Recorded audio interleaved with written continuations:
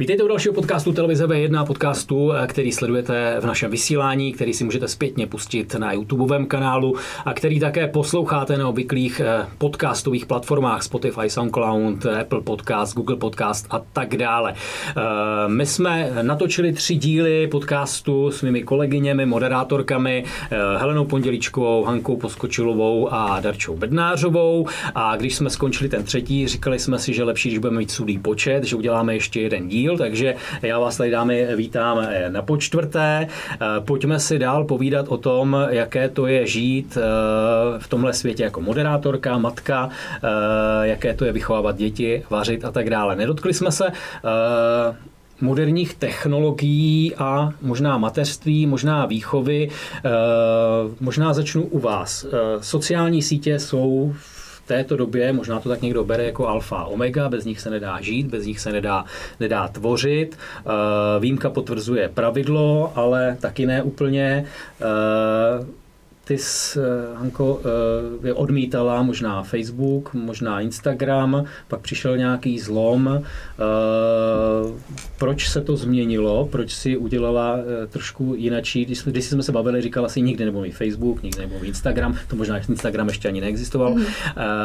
A teď už to není pravda. Já jsem Facebook měla kdysi, několik let, ale pak jsem přišla na to, že tam trávím strašně moc času a že mi to vůbec nic nedává. Takže tenkrát jsme se dohodli i s manželem, že ho zrušíme. Tak jsme zrušili Facebook. Já ho doteďka nemám, i když jsem trošku takový jako aktuální IT, že nemám teda Facebook, přitom všichni jako ho mají. A zařídila jsem si aspoň Instagram, ale Instagram z toho důvodu, že já ráda fotím a fotím třeba kamarády a jejich děti a je to pro mě takový jako únik z toho mateřství.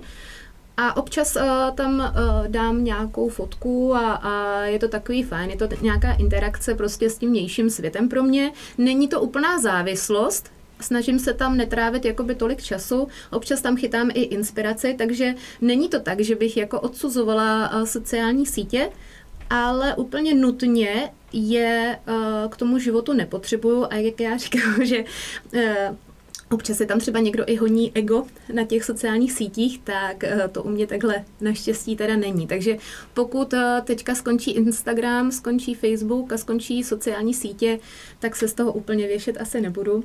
Ale občas jsem za ten Instagram ráda, že se tam můžu mrknout a podívat se třeba, co je novýho, co je hezkýho a tak. Takže úplně to neodsuzuju, ale není to pro mě až tak důležité. Takže u tebe platí trošku jako dobrý rádce, špatný pán. Teoreticky bychom to tak mohli říct, že to tak u tebe je. Jako, že mít držet opratě a... Určitě. Jako je to tak, že třeba jednu dobu i na tom Instagramu jsem byla docela často, když třeba, já nevím, dejme tomu, jsem kojila malýho, tak jsem si zaplažil toho. Mobil, druhý. Tak, takhle to fungovalo a pak se říká, to není úplně normální, takže jsem to zase omezila, takže naštěstí se trošku v tomhle jako koučovat umím. I jsem si dala 10denní detox od Instagramu, takže jde to a není to pro mě naštěstí, to není pro mě nutnost. Tvoje sociální sítě taky nejsou žádná velká hitparáda. Já jsem taky na okraji společnosti v tomhletom smyslu. Já jsem na to tak trošku analfabet a vlastně je to, jak to říká Hanka, že nic extra mi to nepřináší. Občas se podívám na Instagram, ale spíš, abych tam hledala nějakou inspiraci na nějaká témata, která mě baví, ale já sama je nevyužívám příliš aktivně a mám je spíš z pracovních důvodů. Že v rámci rádia je mít musím, abych nějakým způsobem mohla interakci s posluchači a tak dále mít. Ale sama se tam nějakým způsobem příliš nerealizuju. Takže je to tak spíš, že vás do toho tlačí jakoby zaměstnavatel, že abyste něco takového měli, abyste se propojili vlastní soukromý život s tím médiem? Neřekla bych tlačí, ale jakoby je to součást vlastně každodenního života většiny lidí, takže nějakým způsobem se tam zapojit musíme, no. To tak. Ty nechci říct, že jsi úplně jiná generace, ale přesto to tak v podstatě je. Ty jsi vyrostla na sociálních sítích, pro tebe je to naprostá součást života už od mládí. Nechci tvrdit, že jsem na nich vyrostla, to ne. Ale tvoje mládí, život všude kolem sociální sítě už byly a fungovaly normálně. Sociální sítě patří do mýho života, ať už do soukromého nebo do toho pracovního, protože v tom pracovním prostředí tam to beru jako nejrychlejší zdroj informací a díky za ně, protože asi ty můžeš říct z vlastních zkušeností, jak to bylo dřív, kdy jste se nedostali k té informaci hned. Jak to myslela? No, ne, to přeskočím, no. Já to beru jako životní zkušenost. Samozřejmě. A myslím si, že teď to máme díky tomu mnohem jednodušší. To je ale pravda. To, co říká Helena, a vlastně navazuje to na to, co jsme se bavili o těch informacích, třeba o tom kojení a tak dále. Není na tom právě to pozitivní, že tam si to mnohem rychleji vyhledám? A ono je vyhledat a vyhledat, jo. To jsou různý diskuze, které tě spíš jako můžou ublížit, než by ti něco jako přidali, jo. Takže když někdo tvrdí, rozhodně nečti žádný diskuze, tak něco na tom jako bude. Lepší je asi se poradit s někým opravdu rozumným, než si přečíst miliardu názorů matek na e-miminu, a kde každá tvrdí něco úplně jako jinýho a teď se v tom máš jako vyznat a máš maglajs jako v hlavě. Takže radši tohle ne. Takže nemyslím si, že by to byl úplný jako přínos si tam něco vyhledat na sociálních sítích a diskuzích. A když se z toho přeneseme zpátky k dětem, vy dvě už máte děti, které pravděpodobně už chápou chytrý telefon, tablet a tak dále. Necháváte jim volnou ruku, aby se bavili těmihle hračkami, které pro nás byly možná ještě pracovním nástrojem, ale často jsou tím, když chci mít od dítěte klid, tak mu pustím tablet, pustím mu tam pohádku, mám klid, to dítě se dívá na pohádku a nevím, jestli je to špatně nebo je to dobře. Jak to máte vy doma? Já se to snažím teda hrozně minimalizovat, protože vím, jak snadno... Jako menší telefon jim půjčíš. Ano, čím menší obrazovka, tím lépe. Ne, protože velmi snadno na to vzniká závislost a to ukočírovat jako v dospělosti je problém na to, že když je vám třeba 10. Takže já se snažím tohle úplně nevyužívat a na druhou stranu asi bych lhala, kdybych řekla, že nikdy neudělám to, co jsi zmiňoval, že potřebuju něco rychle udělat, tak ten telefon jim do ruky dám. Ale je to spíš výjimečně. Zároveň chci, aby děti samozřejmě se v té technologii orientovaly, aby byli schopní v tomhle mediálním, respektive v tomhle světě těch technologií fungovat, aby se v tom orientovali, ale ne nadmíru. Těžko říct, kde je ta hranice. No, víš určitě, že na tom je závislost. Já třeba slyším opačný názory, ty děti říkají, já se dívám na anglické hry, anglické filmy a má to titulky, takže si zlepšuju angličtinu. Není to taky taková jako didaktická pomůcka dobrá? Tak ty máš vzdělání pedagogický, tak? No tak záleží právě, jak je s ní nakládáno. Já mám třeba synovce, který mu je 13 a tenhle argument samozřejmě používá, že sleduje ty hry kvůli angličtině, ale není to tak. Prostě je schopný, když jako rodiče nezakročí, tak je schopný u toho sedět 8 hodin v kuse. A to jako není nástroj asi úplně didaktický, ten správnej, podle mě. To je 8hodinová výuka. 8hodinový klid, tak z tvýho pohledu. Ty máš na to svůj vyhraněný názor nebo plán se svými dětmi? No mám to podobný jako Darča, je teda fakt, že Ondrovi malýmu je 1,5 roku, takže ten s tím fláká s tím telefonem. Když ho najde, takže ten ještě se neorientuje v technologiích, maximálně takhle tímto agresivním způsobem. A Eli je vlastně 4letá a tu teda s telefonem neučíme. Naše větší dítě je trošku jako out, protože znám spoustu rodin, kde už normálně na tabletu jedou všechno, jo, takže to u nás zatím jako není. Ale už telefon teda viděla, se tam občas jako kouká jako na pohádky a mám to úplně stejně jako Darča. Musí to mít prostě nějakou míru a s tím, že někdo má třeba striktně daný, že vůbec televize se nepouští přes den, u nás se pouští třeba ke snídani, ano, je to tak. Teďka čekám ty kameny na tu hlavu, ale ano, pouští se při snídani a pak se vypíná. Nemám s tím úplně problém. Když budete pouštět tenhle podcast třeba u snídaně, tak se nedivím samozřejmě, to je výživné. ale musí to být s mírou, samozřejmě. Uhelčino, možná i taky dám ještě slovo, jak jestli s tím plánuje nějak pracovat nebo nepracovat právě s tím, jestli tvoje dcera bude, jestli jí dáš ten telefon na to, aby se dívala v klidu, nebo jestli už si teď říkala ne, ale víš, jak chceš rozesmát Boha, sděl mu své plány. No já si myslím, že je dobrý ty děti učit s těmi technologiemi pracovat, ale takovým způsobem, aby je to nějak rozvíjelo. Takže nejsem zastánce strčit dítěti telefon a dělej si tam, co chceš, neotravuj mě.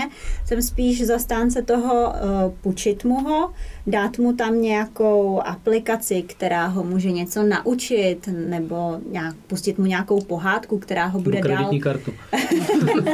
To radši ne, která ho bude dál vzdělávat, něco takového, protože je potřeba si uvědomit, že ty technologie ty děti budou jednou používat jako pracovní nástroj. Takže asi tak. Ještě jedna stránka té karty je možná skrz technologie a sociální sítě focení se s dětmi. Jak to máte vy? Zveřejňujete fotky svých dětí nebo jste na té straně bojíte se zveřejňovat své děti? Ty jsi jako fotografka, tam je to vůbec asi rozpor ještě. Jak to máte? Jak to striktně to máš? Možná podle tvého profilu si skoro myslím, že radši nechceš zveřejňovat.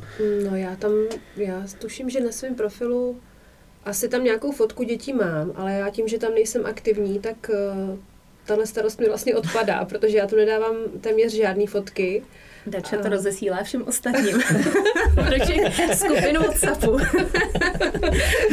Přesně, já se realizuju potom v těch dámských četech. Takže já svoje děti na sociální sítě nedávám příliš. Plánovaně, nebo? No, asi jo. Asi jakoby v tomhle jsem taková opatrná. Jak ty provázíš svoje instagramové fanoušky svým mateřstvím? Přemýšlíš nad tím? Takhle, já si myslím, že je dobrý nedávat tam to dítě každý den. A samozřejmě dávám tam svý dítě, ale ne každý den. A je potřeba nějak v tom hledat nějaký balans. Jo, opravdu dělat všechno s mírou a nezahlcovat zbytečně sociální sítě svým dítětem, protože přece jenom je to můj profil. Ale na druhou stranu to dítě do mýho života patří, takže pokud já tam dávám svoje fotky, tak proč bych tam nedávala fotky i se svým dítětem? Jak to máš ty jako fotografka? Tak já jsem hobby fotografka. Nechci se pasovat úplně. Ne hobby, ale hobby. No to doufám, že hobby úplně ne, ale... Já tam na profilu na Instagramu mám pár fotek, ale není to tak, že bych je tam musela mít. Zároveň se tomu úplně jakoby nebráním, je to moje součást a beru to tak, že pokud tu fotku tam jakoby zveřejním, tak třeba by mohla někoho inspirovat. Že třeba se říkám, jo, to je hezká fotka, tu jsem udělala pěkně, tu jsem hezky upravila a třeba by se někdo mohl jako inspirovat, že jsem třeba trošku na ní pyšná, zároveň inspirace pro někoho jiného. Takže jako umělecké dílo. Nemyslíš, nebo vůbec celkově nemyslíte, když tam dáváte to své dítě, že třeba za 10-20 let bude říkat, ježišmarja, co to tam ta máma dala. Za 20 let, že by se podíval na můj Instagram. No, tak ty fotky tam zůstávají v tom kyberprostoru, není asi vyloučeno, že to někde zmizí a někde se to objeví. Že? Mně i v mém věku se někdy stane, že moje máma na ledničce objeví fotku, vyfotí a pomocí chytrého telefonu si to hodí na svůj profil a já si pak říkám, a to jsme z toho mohli být venku, my z jiné generace, ale není to tak. A teď je to ještě mnohem horší. Tak nepřemýšlíte takhle? Já mám zamčený profil, já ho tam nepustím, takže takhle úplně já se nepřemýšlíme. Ono 20 let je dlouhá doba, ale samozřejmě trošku to asi člověku jako hlodá, co bude s těma fotkama, co tam dávat. Samozřejmě určitě bych tam nedala třeba děti, jak se koupou v bazéně úplně nahatý. To bych tam v životě prostě nedala. Myslím si, že to ani nepatří nikam do mobilního telefonu, ani bych to nikam neposílala. Na to si třeba dávám velký pozor. Tak to bych v životě nezveřejnila ani s nějakýma smajlíkama přes intimní partie, prostě nikdy. To nikdy neříkej nikdy, ale tohle můžu říct, že opravdu nikdy. Takže na to si dávám pozor a ty fotky, co třeba tam jsou, tak si myslím, že by se za ně stydět úplně nemuseli. Jak vy máte? Máte brzdu holky taky? Tak ty jsi říkala, že už tam nedáváš vůbec nic, jsi úplně mimo hru samozřejmě. Jo, tak já souhlasím tady v tom s Hankou, protože nahota, ta by se tam vůbec neměla objevovat. Tady to je potřeba si hlídat, protože nevíte, kdo se vám do telefonu může dostat, kdo si to pak může stáhnout a tady opravdu je potřeba být opatrnej. Holky, asi nemůžeme minout současnou situaci, pandemickou situaci, která nás všechny zavřela doma, která zavřela všechno, co pro nás bylo kdysi ještě nedávno v podstatě normální. Jak se vychovávají děti, jak se žije rodinám v téhle době, kdy byste měli být skoro doma a byli jste zvyklí, že běháte, cvičíte, jdete si možná na ples. Jak řešíte svůj rodinný život teď v této situaci? Kam dáváte energii těch dětí? Jak ji dokážete teď vyventilovat? Jak to dokážete překlenout? Energie těch dětí zůstává v našem bytě. Občas je ten byt je hodně teda plný a někdy jako žasnou, kolik energie právě jako ty děti mají a když jsou děti nevybité, tak všechny matky vědí, že to je prostě špatný. Takže my se snažíme chodit ven, samozřejmě mimo civilizaci, aby jsme nikoho neohrozili případně, takže dodržujeme vládní opatření. Ale Holda má možná jiný názor, nebo se tak pousmál. Já jsem si představil to 100 000 město. Tak i tady samozřejmě se najdou cyklostezky mimo město, samozřejmě ne za hranice okresů v tuhle chvíli, ale jde to stěží. No nesmíte chodit směrem k Pardubicím, samozřejmě, tam už je to kousek. Tam je to kousek, přesně, já jsem koukala na mapu, že to tam končí, ta Hradobická jenom kousíček, takže na tuhle stranu nesmíme. Ale je to těžký, je to docela těžký, ale pro mě třeba je taková záchrana udělat si nějaký třeba režim. Jo? Že každý den... Pitný třeba. Pitný 100%, jinak to tě dožene samozřejmě časem. Ale udělat si nějaký režim a udělat si ten den něčím zajímavým. Prostě vytáhnout novou hru, vytáhnout nějakou novou zábavu nebo něco se nového naučit, prostě něco naučit děti. Tak pro mě tohle jsou takový ty berličky a takový ty světlý okamžiky toho dne. Ono to zní strašně jako ponuře, ale je to tak, ty možnosti jsou strašně omezený teďka. Strašně a musí se každý prostě poradit a být pokud možno správně pozitivní. Omezená doba. Jak ty, Darčo, si z tohohle ventiluješ? Jak se z toho dostáváš, z tohohle neviditelného vězení? No je to těžký, a když má člověk ty malé děti doma, tak je to o to těžší. Já si poslední půl rok, nebo skoro už vlastně rok, připadám jako animátor, protože člověk musí neustále vymýšlet nějaké aktivity, protože ty děti je potřeba nějak zabavit. Abyste z toho nebyli animální potom. Spíš anomální. Takže je to jako nesmírně těžký s tím, s čím můžeme teďka aktuálně pracovat. Ale jako co poradit, no? Člověk se z toho nesmí zbláznit a musí si hledat malý každodenní radosti a jak říká Hanka, mít každý den nějaký plán, něco podniknout. I malý kašpárek dokáže velké divadlo. Dobře. U Helči asi ty možná seš svázaná víc o to, že nejseš přímo z Hradce, seš z Chrudimska? Já jsem z Hradce. Jsi z Hradce, já vím, ale rodiče tu mamku, s kterou se chceš radit, nemáš tady. Tak máš ji za hranicí několika okresů. Ano, přesně tak. Tak teďka je to trošku složitější, protože ona byla zvyklá, že k nám každý týden na jeden den jela a pomohla mi s tou malou. A tak kdyby to zkusila v noci přes les? Ne, nebudem, dobře, to nebudem rozvíjet. Takže máš nějaký únik jako tím, že chodíš víc s kočárkem ven, tam je to pořád ještě takový normální, se asi dá říct. Tebe to tak jako netrápí. V tomhle věku dítěte, kdy je vlastně 8 měsíců, tak tady asi není moc co řešit. My máme režim, každý den se snažím s ní chodit ven. Třeba to nevyjde každý den, ale i tak je to takové jakoby dobrý zabiják času, protože co s ní vymýšlet jinýho, dám jí do kočárku, ona se prospí, vyvětrá se a jde se ven. Takže... Poslední rychlá otázka. Všechny pracujete s hlasem, nebo v podstatě vás částečně živí hlas, co vím. Pohádky. Čtete dětem pohádky, je dobré jim číst pohádky. Praktikujete to ještě? Já to praktikuju a myslím si, že by to asi každý rodič měl dělat. Je to hrozně fajn záležitost, hlavně teda před spaním. Je fakt, že asi to je i s věkem, protože u té mladší dcery, který teďka budou 3, tak ta ještě úplně nevydrží, ale s tím starším čteme často a velmi rádi. A je to taková pěkná chvilka toho dne. A čteš ty? Mám to ráda. Čtu. A se nezdá. Jakože neumím číst. Jestli třeba nečte manžel a vy neposloucháte všichni, nebo jak to máte nastavené, já čtu a mě tenkrát, když jsem začínala v rádiu, tak mi bylo i doporučeno, že v rámci jako té práce s tím hlasem, že je úplně skvělá metoda právě čtení dětských pohádek.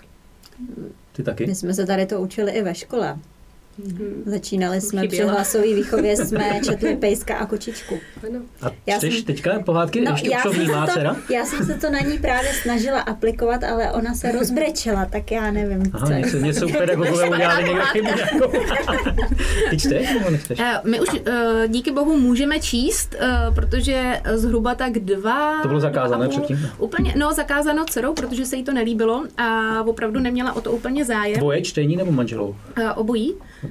Neměla vůbec v tom jako zalíbení, bych řekla, že u toho nevydržela, ona je takový hyperaktiv, takže se jí to zdálo asi jako zbytečný, ale teďka už jí jsou 4 roky a má to jako ráda. Před spaním čteme pohádky, teď jsme objevili personalizované pohádky, kdy je hlavní hrdinkou právě ona, takže to jí strašně jako baví a to můžu doporučit. A touhletou otázkou v podstatě se rozloučíme.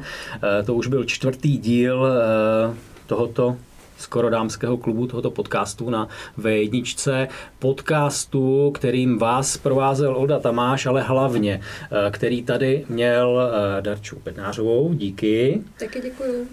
Hanku Poskočilovou, díky. Děkuju za pozvání. A Helenu Pondělíčkovou, i tobě díky.